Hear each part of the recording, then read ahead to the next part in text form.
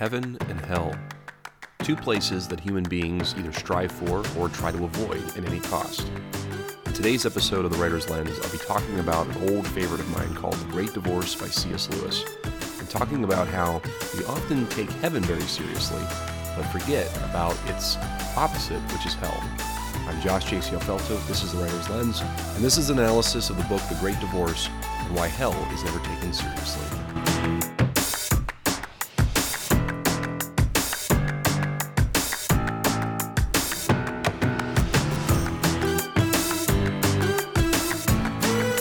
So based upon the intro that I gave there, and sorry for the delay here in episodes on The Writer's Lens if you've been anxiously awaiting the next one.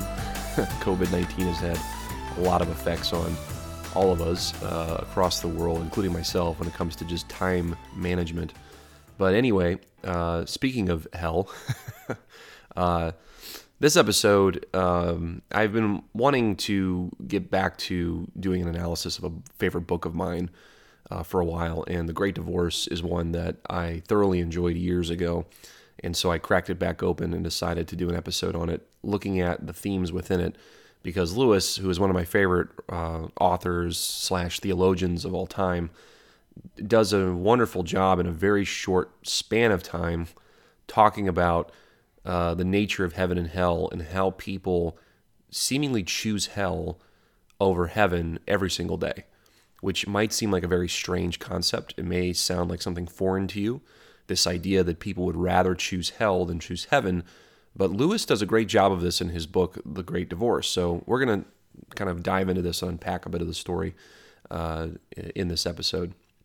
So what is The Great Divorce? What is this book that I'm referencing for this episode? If you're not familiar with it, like I said, it was written by C.S. Lewis. It was actually printed in 1945. So it's an older book. I think we're up on 75 years now is how old the book would be at this point. It's technically a novella. So it's a short story. It's about 118, 120 pages, depending upon what version you pick up. And it really is told through the eyes of a narrator who is trying to leave a place called Greytown. And he has to get on a bus to do that.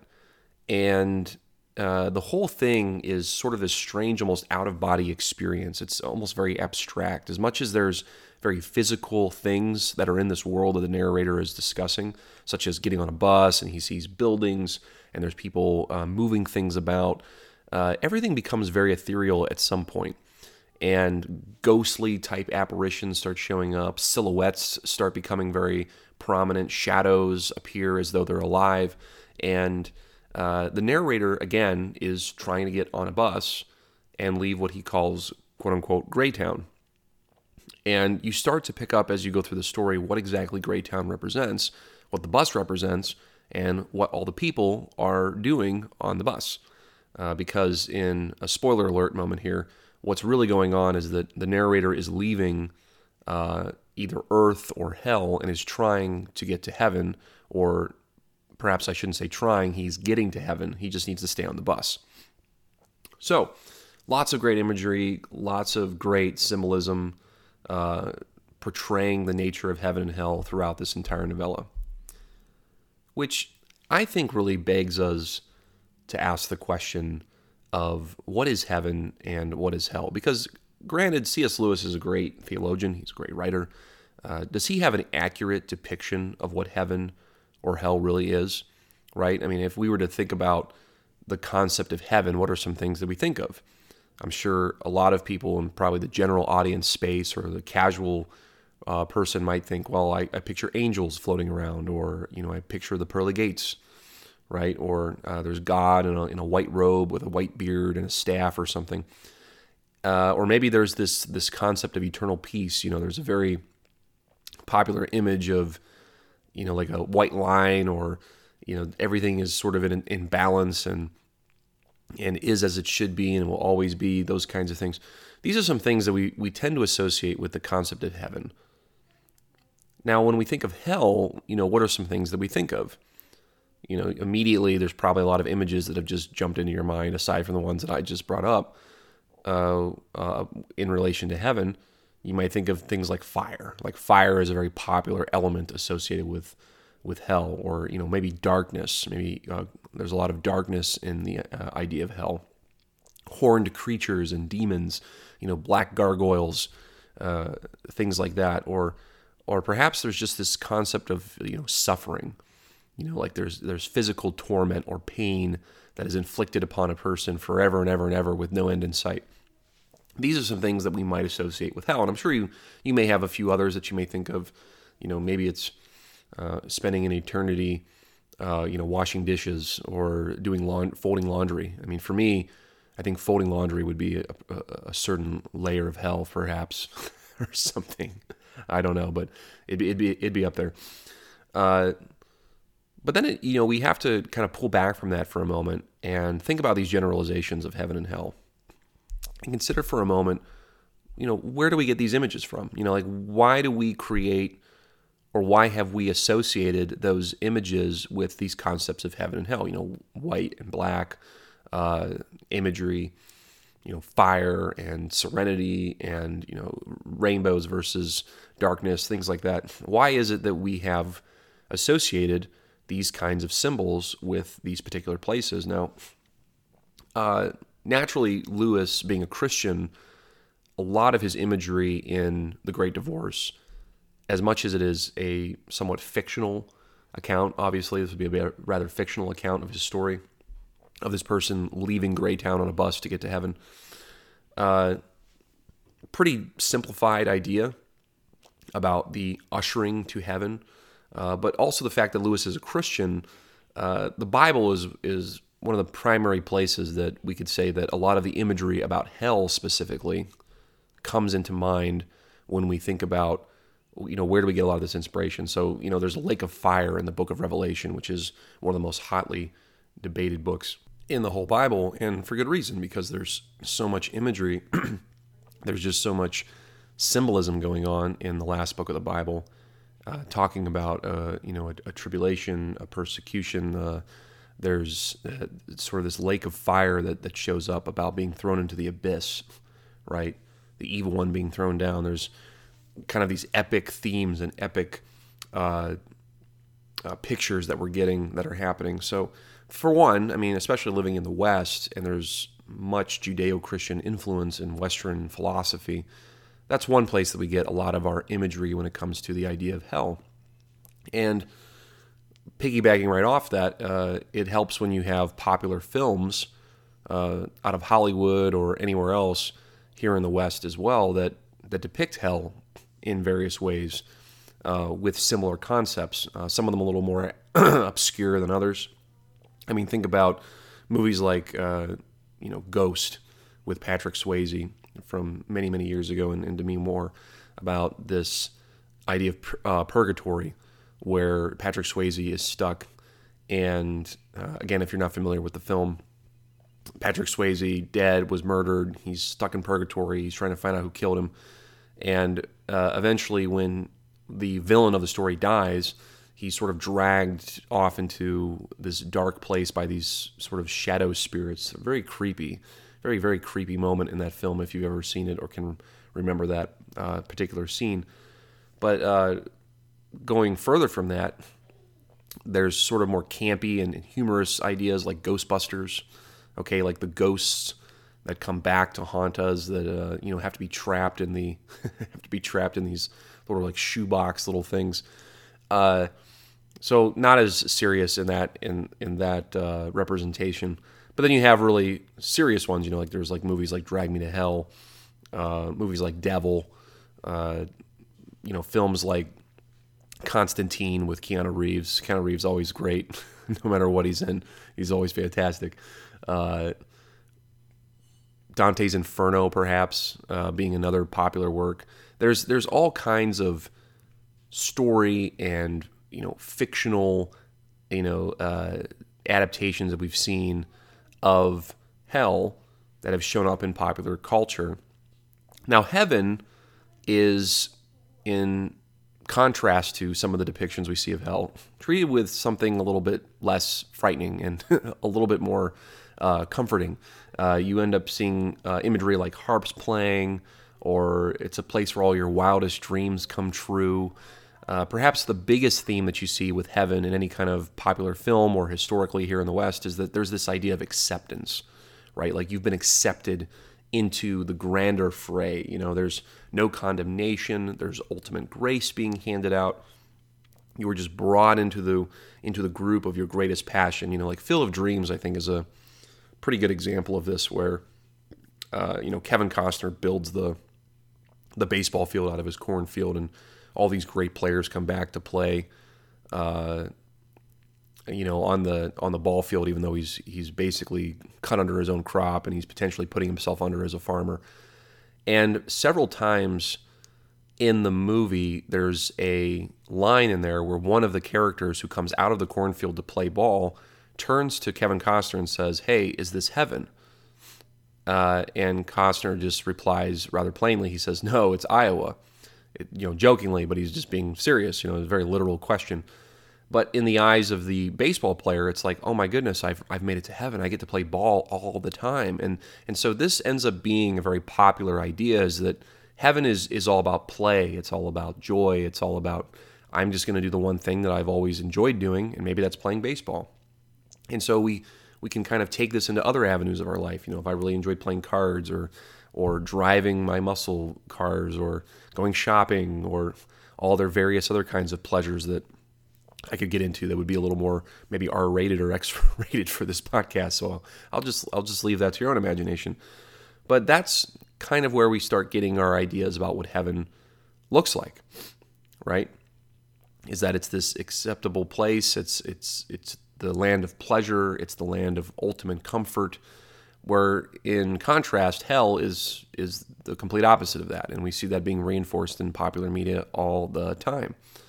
So those are some places where we have been influenced in our ideas of heaven and hell, at least specifically here in the West.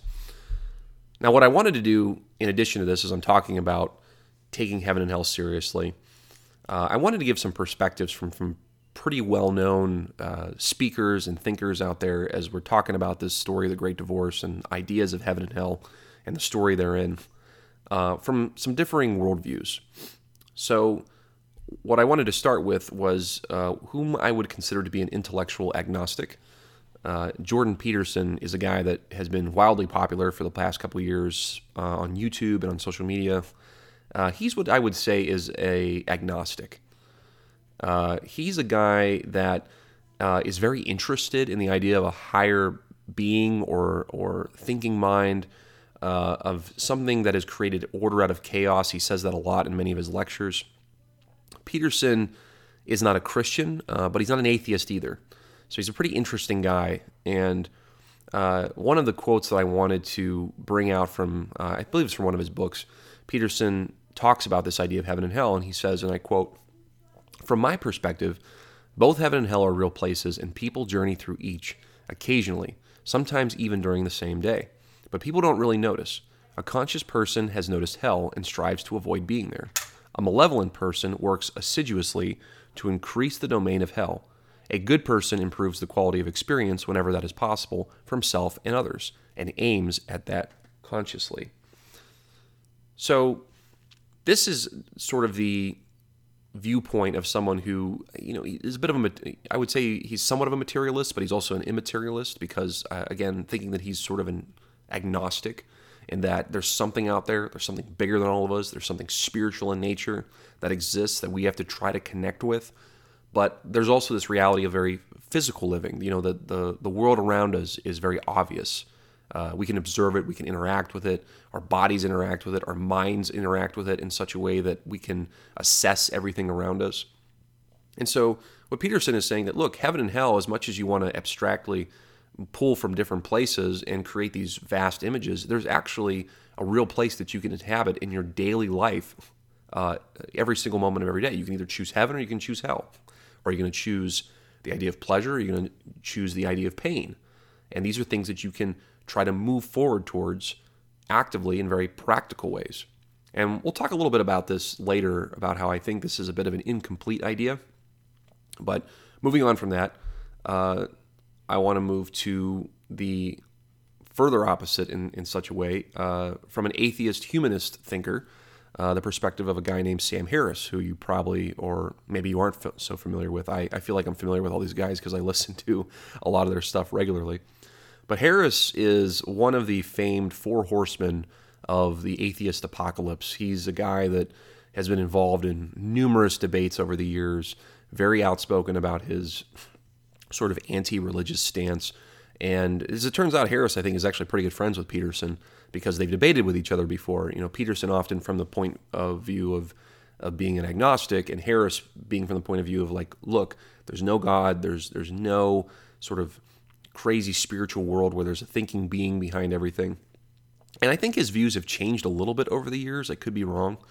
But Harris had this idea of a moral landscape, which he presented in a TED Talk about, I think, almost 6 years ago now at this point, where he tried to create, or I shouldn't say try, he presented, I want to be fair to him, he presented this idea of a framework about how we can derive morals, so good and evil, on a continuum, on a spectrum of experience, of human experience.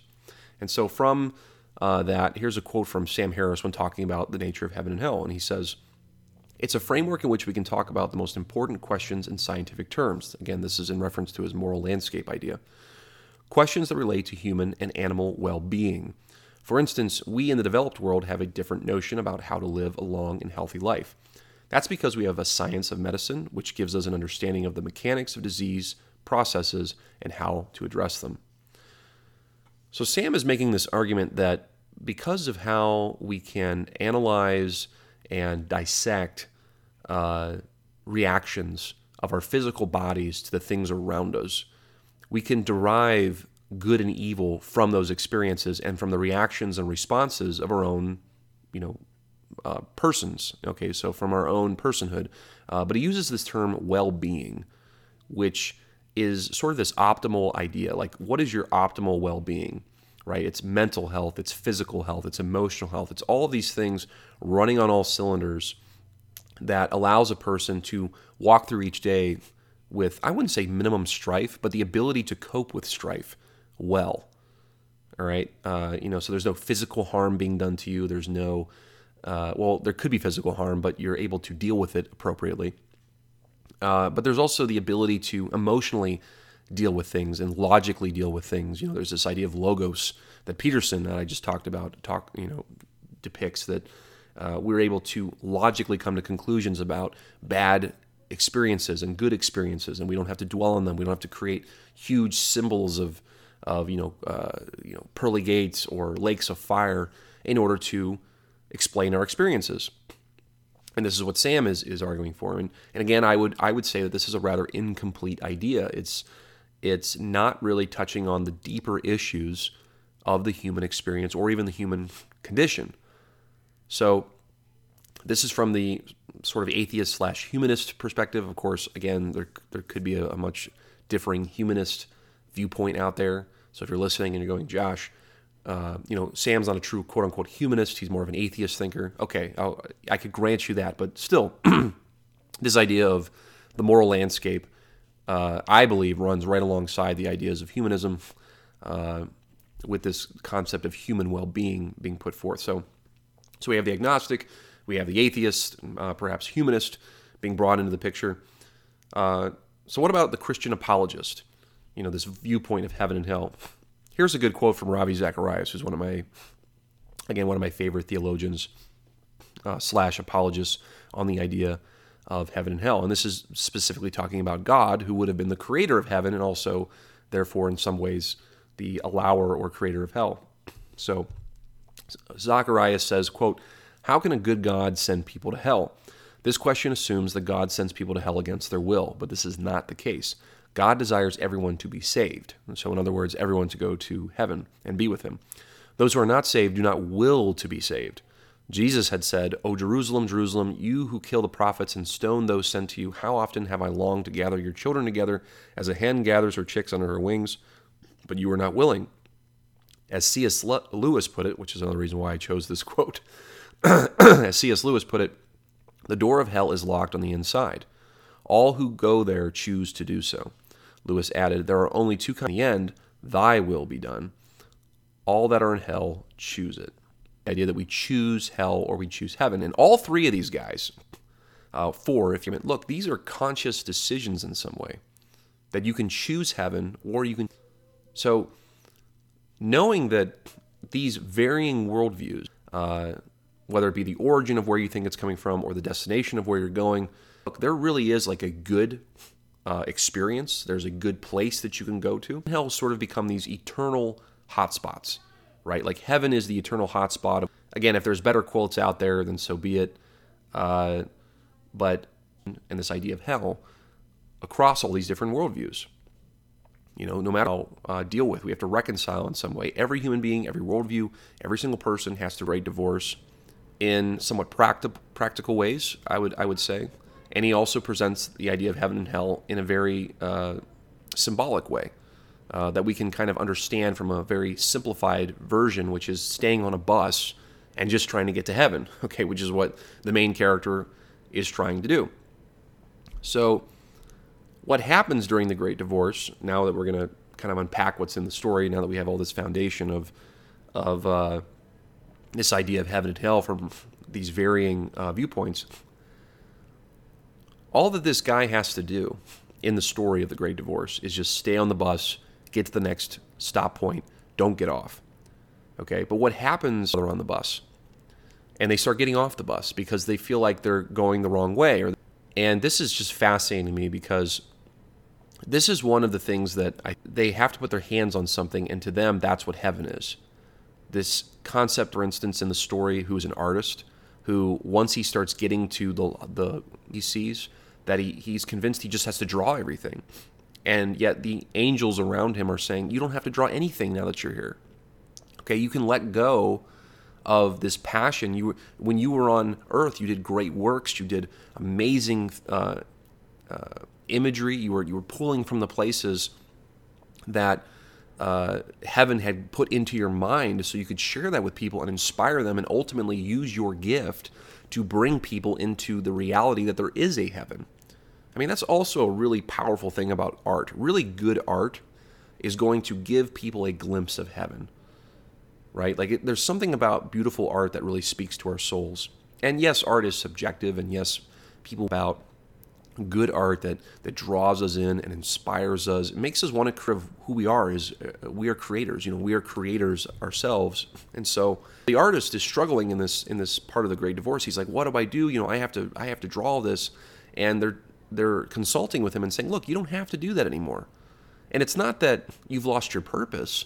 It's just that your purpose while you were on earth was to give people this glimpse. You can enjoy this now.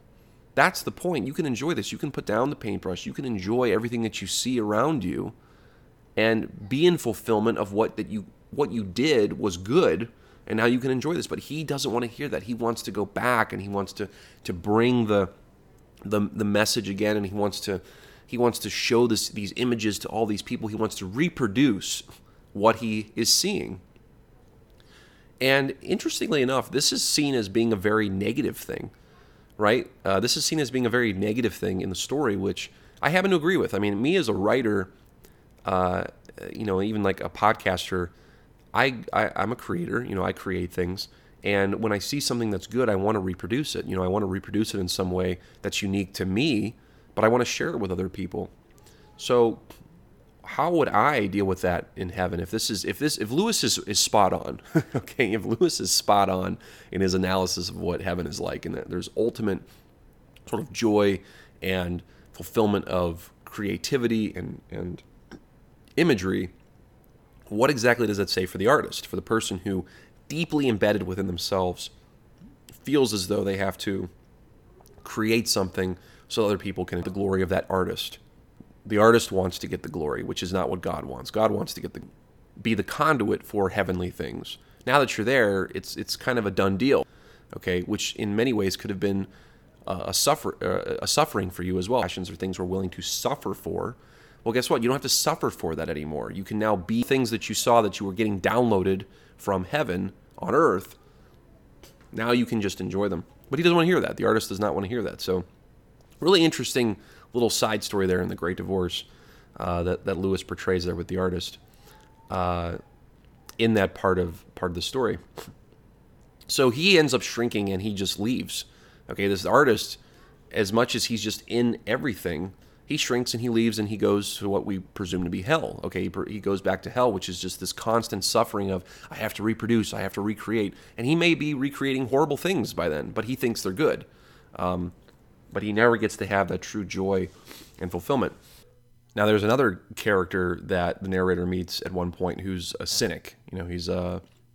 He basically thinks that getting to heaven is some kind of a cruel joke, that this can't be possibly real. He even is implored by his own wife, who's there already, saying, no, this is the real thing. You shouldn't be such, critic of all these things. It's kind of like the person who's critical of everything.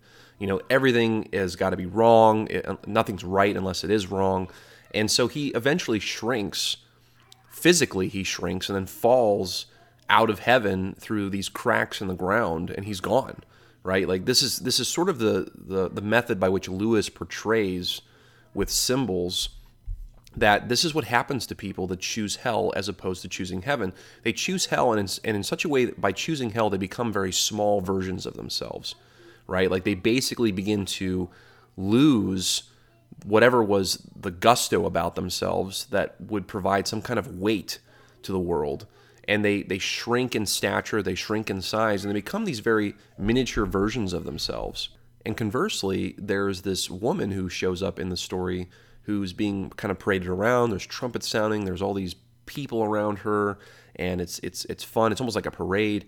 And the main character turns to sort of his angelic guide and says, who is that? Obviously, that person in life was some kind of queen or great entertainer, perhaps, or just someone of grand importance.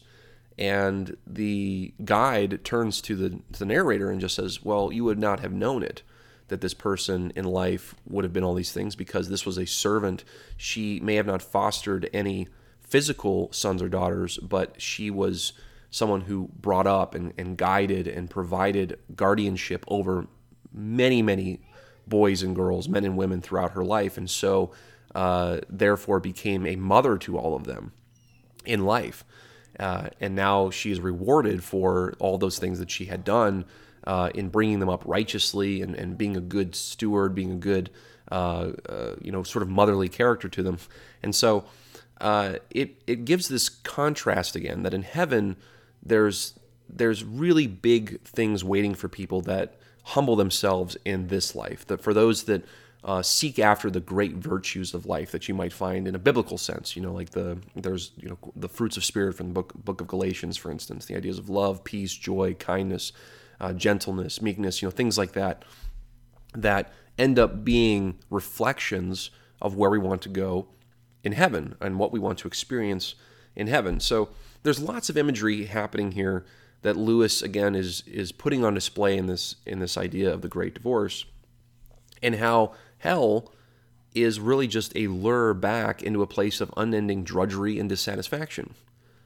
And that's really all that it is. Now, here's sort of the reality check for everyone who's listening to this. The threat of hell, to a believer anyway, to someone such as myself, is a very real thing. To others, it might not be, and I get that. However, regardless of where you fall or where you stand on any of the worldviews, you might be someone who stood with one of those worldviews I read earlier. Not everyone takes hell as seriously as heaven, and I believe this because we're constantly striving towards a personal heaven, negating this notion of hell as we go, because we all want good things, and I believe in a postmodern sort of post-industrial America. It's a very easy thing to do where you're always fixated on pleasure and good things as opposed to potential sufferings and bad things, because maybe you believe that's what you're entitled to, or that maybe you believe that's what you've been sold being here in a plentiful and well-resourced nation. I mean, our culture is really dominated by a live your best life mantra. I mean, is it not? I mean, there's lots of hashtags about that, like be you, be yourself, live your best life, speak your truth, all these things. It's very individualistic. So individuals are elevated, while the idea of sort of self-sacrifice or servitude, certain ideals that would be more in line with sort of a heavenly posture, are suppressed. And like I said, what gets endorsed in sort of the more popular mainstream areas is or are these ideas that actually lead us to hell. Like the artist we were talking about earlier, who he just had to create and he had to do things on his own and he had to be self-sufficient and he had to sort of portray all of the good things himself. Like he had to be the main guy. Like God couldn't be the main guy creating wonderful things. He had to be the main guy. He thought all of his gifts were coming from himself, his ability to create. And so he was plunged back into hell, which was really a place of burden or sort of burdensome creation over and over and over again. And this is depicted throughout the entire story, as the narrator is observing people who either get bored being on the bus or they get allured back to some place by sort of a material or earthly quote-unquote pleasure, or even an earthly place of comfort that was suffering. I mean, the cynic was a good example. The guy who thought heaven was a joke and he didn't want to be there, and all these other things. This got expressed in Lewis's story so well because it speaks to everybody's experience. This idea of wanting to get to heaven, but we want it to be a personal heaven. We want it to fit the notion that we're at the center of it. And that's not what Lewis is saying, that we're not supposed to be the focal point of heaven. We may chase after heaven, and we're part of that chase towards heaven, but we're not the focal point of it, and that ultimately is what leads us to hell. And again, I believe that this is one of the reasons why we don't take hell as seriously as heaven, because in the immediacy of material resource, we have these things available to us. We have that. So hell in many ways is just a matter of posture. I'm not getting everything I deserve. I must be living in the wrong, or the thinking of I must be living in the wrong country because things just aren't working out like how I envision them. Heaven becomes whatever I want it to be. Money, relationships, career, large family. There are many, many idols that we would say are there in the pursuit of a personal heaven. But again, and I want to hit this home in this episode, is Lewis turns that logic on its head with this story of the Great Divorce. He argues that hell is a place much like these personal pursuits. The real heaven is a place where joy is magnified, multiplied, by the giving of oneself to others and vice versa. And again, this is one of the ultimate ideals expressed as the narrator examines his coming life to be in heaven. Everything in the Great Divorce, when the narrator is sort of in heaven, everything has great weight. Like blades of grass, I think, are depicted as being very sharp and strong, and everything there just has this incredible strength to it. Right? Like nothing is flimsy or frail or fragile in some way, and yet it's still beautiful all the same. And this is kind of how we have to think about heaven, is that everything that's there is very weighty. And not weighty in a bad sense, but weighty in that it's got a lot of muster behind it. There's strength behind it. And I think, quite honestly, we don't think of heaven that way at all. Like, generally speaking, we don't think of it that way. I don't think a lot of Christian believers in heaven really think of heaven that way. We don't think of it as being very weighted. Right? We think of heaven as being very inviting and comfortable, like a fluffy pillow, right? Like you're just going to somehow fly into a hammock somewhere and just rest and relax. And there will be relaxation, I assume. But again, this is from a biblical worldview. The idea of a new body that is never tired, that is in full communion with God. These are some concepts, some theological points. I want to be very careful how I say this when I'm talking in this, because I want to be accurate for all my Christian friends that are listening, that it'll be a very different kind of bodily experience in heaven. It's not going to be sort of the fluffy pillow thing, and Lewis is bringing that out in this story. He's saying, look, heaven is a serious business. Joy is a serious business in heaven. Again, another good Lewis quote there.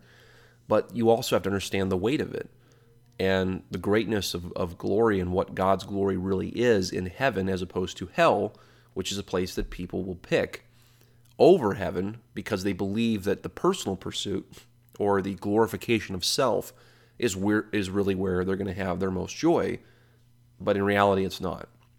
And the fact of the matter is that people willingly choose this. They have the ability to willingly choose this on a daily basis, whether I'm heading more towards heaven or I'm headed more towards hell.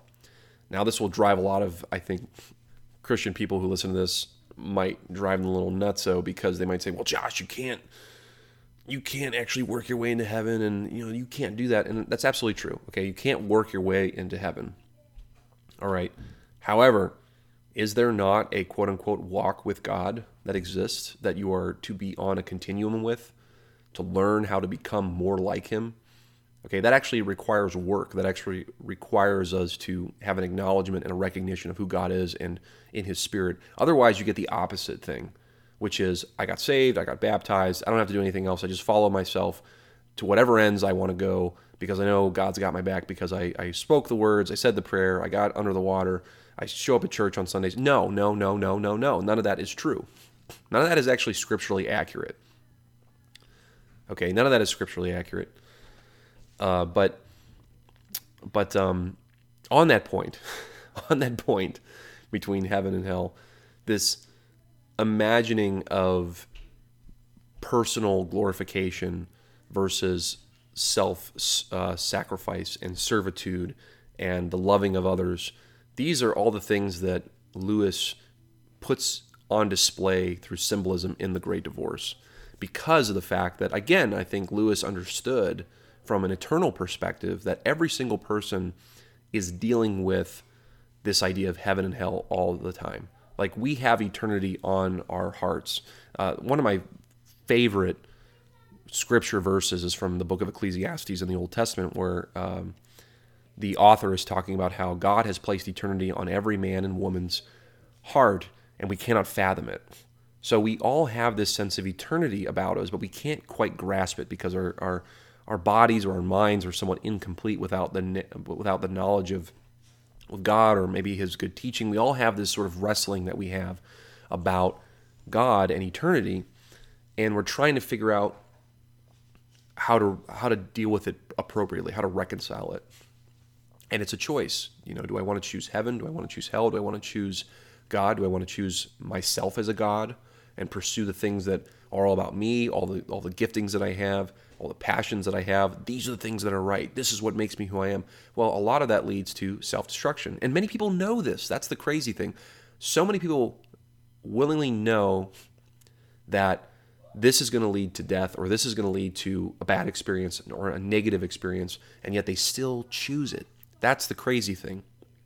Whether they're atheist, humanist, agnostic, Christian, Muslim, otherwise, they knowingly choose the worst thing in the long term because of some short-term gain, or because they just are curious. They want to know what it feels like.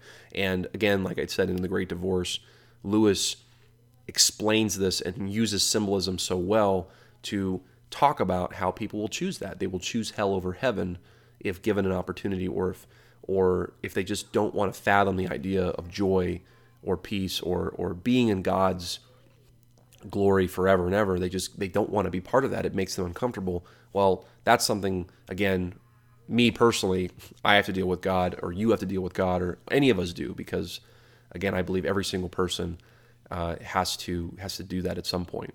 Either acknowledge God or turn away from him, in much the same way that you see in the story of The Great Divorce. So, wonderful, wonderful book, great deep dive.